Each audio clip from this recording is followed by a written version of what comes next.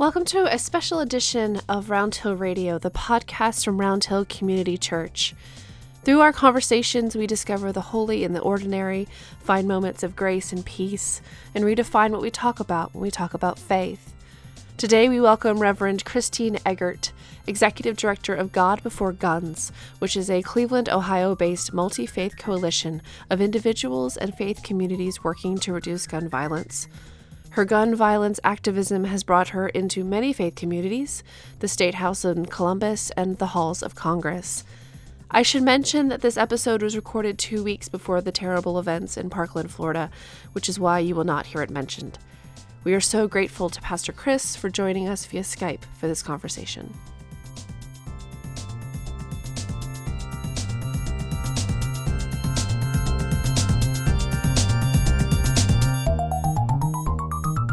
Kris, this is great. Thank you for coming on to Round Hill Radio. Well, I appreciate the invitation. I wanted to ask you, by way of starting about the conversation, certainly about your organization and God Before Guns and your commitment to it, but was there a defining moment for you when you felt like you had to lift your advocacy to another level and begin this organization and continue the work in that way? Absolutely, there was. The defining moment that I can point to was December 14th, 2012, when 20 first graders were killed at Sandy Hook Elementary, not far from where you're sitting this morning, I suppose. Indeed. Mm-hmm. But it had been building for a while. Mm-hmm. When I first moved to Cleveland to be senior pastor at Disciples Christian Church, very shortly after I arrived, the Virginia Tech shootings happened. Right. And then after that, there was the Gabby Giffords shootings. And then after that, the Aurora Theater. And then there were the Chardon High School shootings, where 3 students were killed and others were injured. It happened one morning as students were arriving in the high school cafeteria. And that one hit close to home because we had families in our church who lived in Chardon, but also we had some young people in our church who were there in the cafeteria that morning. So that was when I started realizing how our children are growing up now in schools, who learn lockdown drills and who have been on lockdown for real. And then it was just a few months later when Sandy Hook happened, and it happened on a Friday, and I was preaching that Sunday. And it was one of those few times when I had a sermon finished on Friday that on Saturday morning I woke up and said, I can't preach what I've already written. Sure. So that was really what started me in earnest by saying I can't just think and pray about this. I have to do something. Mm-hmm. That comment, I have to do something, I was taking a look at your website and also Facebook page and so on, and occasionally I'll come along, I'll hear that phrase, when are we going to do something? But it sounds like people are doing something. That in fact there's plenty of action going on. And what would you say the sort of the most obvious demonstrations of what people are doing to bring this issue out to the forefront and then respond to it in a creative way? Well, there are many, Ed. There are many organizations. Several were formed after the Sandy Hook shootings because that was a moment. But each time there is yet another mass shooting, then more people, sadly, more people will react to that shooting and then decide that they can be silent no longer. Mm-hmm. So we see much more grassroots and organizational work on this issue. We see far more of that than we see action by Congress or action by state legislatures. If we just looked at what Congress was doing, we would think nothing was happening, but that's not the case. Mm-hmm. Mm-hmm. So you're seeing plenty of grassroots activity. Yes, and we've noticed since we started our organization, and we hold a lot of public events, we've noticed that the numbers are growing on this side of the issue. That more people are showing up, more people are participating, more people are wanting to know what to do, more people are involved when we ask for people to write letters to their congresspeople. So yes, we've seen a definite increase. Okay. Some of the frustration, so I know many people who are gun owners.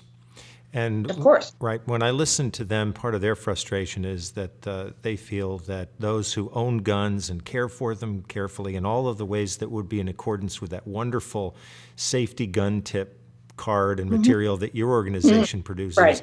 They're saying they feel unfairly targeted in some ways by the criticism, and then say, well, how do you get at the issues of mental health and so on that also arise often with the shootings? What's your response to that population? Well, there are. It's not an unusual question for us. I'm sure. And we are an organization. We are not anti-gun ownership. We are not anti-Second Amendment. What we are asking is that people consider how in our country many people, certainly not all gun owners, but many people are lifting guns to idol status in our country. That for some, we are worshiping guns, or we are placing the Second Amendment as somehow God-given, as we might say about our 10 Commandments. But we also know that over 90% of Americans believe that we should have universal background checks, for one example. Gun owners who themselves have gone through background checks, many, a majority of them believe that, well, if I had to go through a background check, I want that to be the case for anyone who wants to buy a gun. And so that is one place where we find common ground. To be able to say that certainly hunting or guns for personal protection, that people absolutely should have the right to own those, having passed a background check. But do we really need assault rifles as a weapon that people can own? Do we need to be able to buy unlimited ammunition as the Las Vegas shooter or the Aurora Theater shooters had? So there are ways that we could come together, but unfortunately, often we are talking past each other. And often we will hear that for some of the things that we are suggesting, that, well, it's just a slippery slope until then you're going to come and take away our guns. Well, no, that's not what we're about. We want those who own guns to store them safely. We want them kept away from children. We want people to be aware that suicide accounts for, I think, almost 2/3 of gun deaths in our country, and that guns should be owned legally, and that people should have to go through a process in order to be able to have the right to own that gun. Right. So I think there are many places that we could agree, but the rhetoric can get angry on both sides. Sure. Well, I suspect that gun owners who, once they begin hearing that limitations are going to be imposed on the kind of weapon or on the amount of ammunition, I'm sure you're getting pushback. That's Oh, absolutely. But that's part of that slippery slope. Well, perhaps. But when there are devices like a bump fire stock that was used on some of the weapons that the Las Vegas shooter was using, that allows a semi-automatic weapon to become essentially a fully automatic weapon. Does a device like that really have a place in our country among citizens? we might disagree about that, but it's not going to stop us from advocating that that's taking this at least a step too far. Right. Because 106 people are dying every day in our country from guns. And that number is going up. When we started this work in 2012, we were quoting a figure of about 88 a day, and now it's up to 106. So this is life and death we're talking about. What's the audience you would most like to reach? I mean, I've seen from your work that you go to a variety of venues, right? And you're speaking to communities of faith and so on. But what are the audiences you would most like to reach, that are most difficult to reach, that most need to hear your message? Are you reaching them, or do you think there are some that are really outside your range right now? Well, certainly we have not been able to speak everywhere that we would like to. But I think anytime that we are in a community of faith, anytime we're in a church or a synagogue, we have the opportunity to reach people who we have not previously reached. Because as you know, having been a pastor for several years now, you know that there is not uniformity across a congregation where people agree. In a church, we agree, in a disciples' church, we agree that we will profess Jesus as our Lord and Savior, but beyond that, we may not agree about much of anything. So anytime you're speaking or interacting with a faith community, you have the opportunity to reach people who are there on a Sunday morning or there for the adult education presentation, who might not have come out to a specifically gun violence conversation. But you're able to present the message. They're able to hear the message through a lens of faith and community. And we believe that if we are going to do something seriously to impact this important issue in our country, people of faith are going to have to stand up and speak out about it. I think that the key is people of faith, because this is a sanctity of life issue. If it should not be political. It's about the sanctity of life. So if you speak to a congregation and a few people pull you aside afterward and said, we'd like to continue this conversation, how would you invite them to start this? Because it's such a vast topic, right? For so many people, it has so many sides to it. It can be quite complicated, and they may have personal investment in it in a number of ways. What would you suggest as a starting point, and then perhaps what would you suggest as a first step action? Well, certainly we invite people to follow what we're doing. To like us on Facebook or check out our website. But beyond that, there are several excellent gun violence curriculums. The United Church of Christ has an excellent curriculum that is free for the use of talking about gun violence in a small group in a faith community. It's an excellent study. The United Methodist has another curriculum. There are good resources out there where people can talk in a safe setting where you agree before you start that all opinions can be heard, and that we will be kind to each other.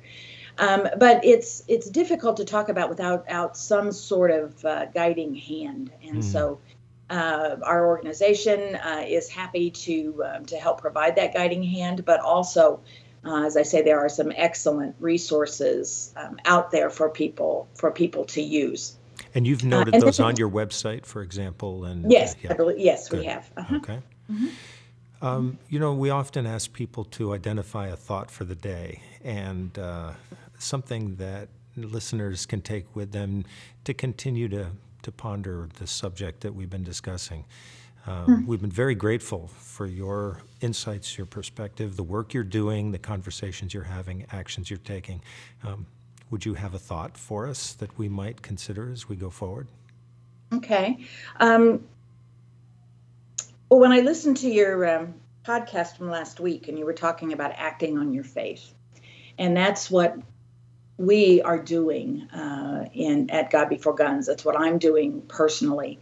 And where I have been recently is in the Advent texts about staying awake, when Jesus is urging us to stay awake.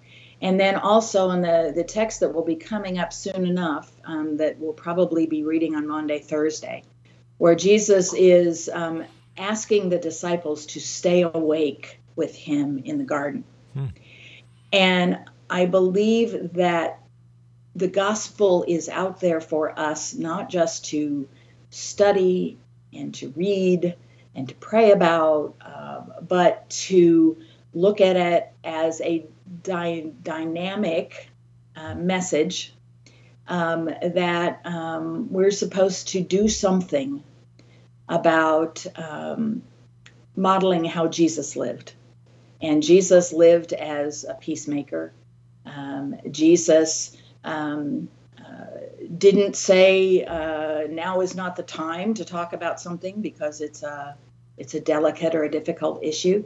Jesus reacted to what was happening before him, and always acted out of compassion and love.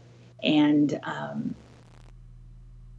in asking us to stay awake with him, I think he's saying there is work for you to do out there, and we need to decide where we will do that work and on what issue. And we have settled that that God is calling us to do this work about gun violence. Kris, it's been a pleasure to talk with you, and we wish you every blessing in the work that you are striving to do.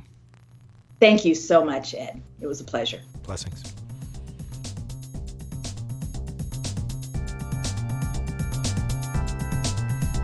Thanks for listening. Round Hill Radio is brought to you by the members and friends of Round Hill Community Church. You can find more episodes on iTunes, SoundCloud, and roundhillcommunitychurch.org.